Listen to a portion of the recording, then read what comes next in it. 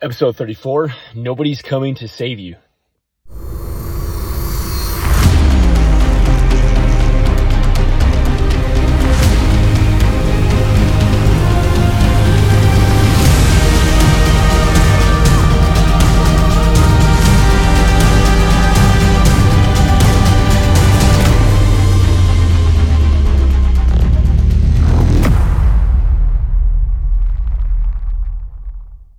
All right, we are back at it here for another episode of the Farmer on Fire podcast with your host, Andy Schreck. Today, we are back at it for episode 34, when nobody's coming to save you.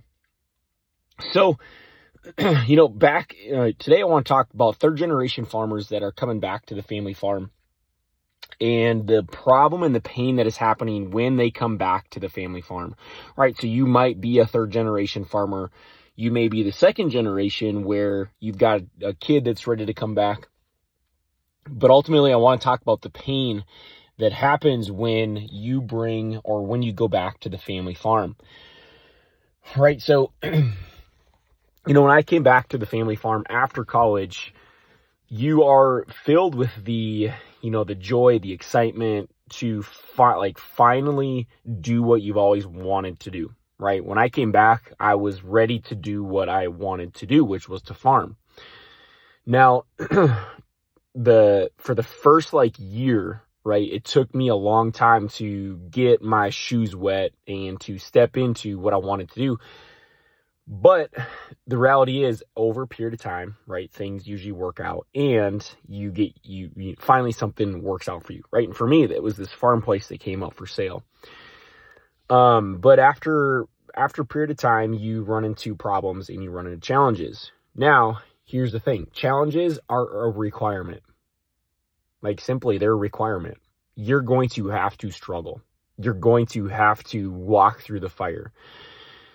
Now it's hard as a parent to watch your child do this, but you are going to have to let them suffer. For me, the thing that happened was never really walked through that fire alone. And what I mean is I always had my family. I always had somebody to help rely on me, which was great, right? You have family there. But to actually feel, right? I'm talking about feeling the emotions, feeling the pain, feeling the stress. It didn't happen for me until that last year, after 5 years, that of realizing all the mistakes that I had made. And what I mean by this is I made multiple bad decisions, financial decisions that led to a destruction. Right? How many farmers do you know, or yourself included, how easy it is to just operate in a way where, you just do to the day-to-day things, and you never take accountability for your actions. You may have an uncle that's like this. You may be like this, but really it's an irresponsibility. You're irresponsible. Now it's one thing to know that you're doing this, but it's another thing to change. And until you feel the weight of it, you will not change. You will not change until you feel the weight of your consequences. Somebody may tell you, hey, this is what you need to do. Or even give you a suggestion, but you've got to feel the weight. And I think this is one thing that I think really successful people do in this world with their kids, is that they understand that they've got to let their kids go through these hard times, because if they don't, you're just robbing them of the gift. You're robbing them of a gift. And that gift is the lesson. That's the gift. The gift of irresponsibility, the gift of money, the gift of work, all these gifts, the gift of struggle. We are robbing our kids of these gifts, and I get it. This is extremely hard to do, because it's really hard to watch people go through life and to not, just to struggle through life. And I think it's important to support another person while they're going through their pain, but you've got to let them sit in the pain, because there's a lesson there for them that they need. Like, consider it God is saying, hey, like, you need to learn this lesson. But we want immediate gratification, we want joy, we want all these things right away, instead of recognizing that these challenges and this pain that we are up against, like, it's a good thing, right?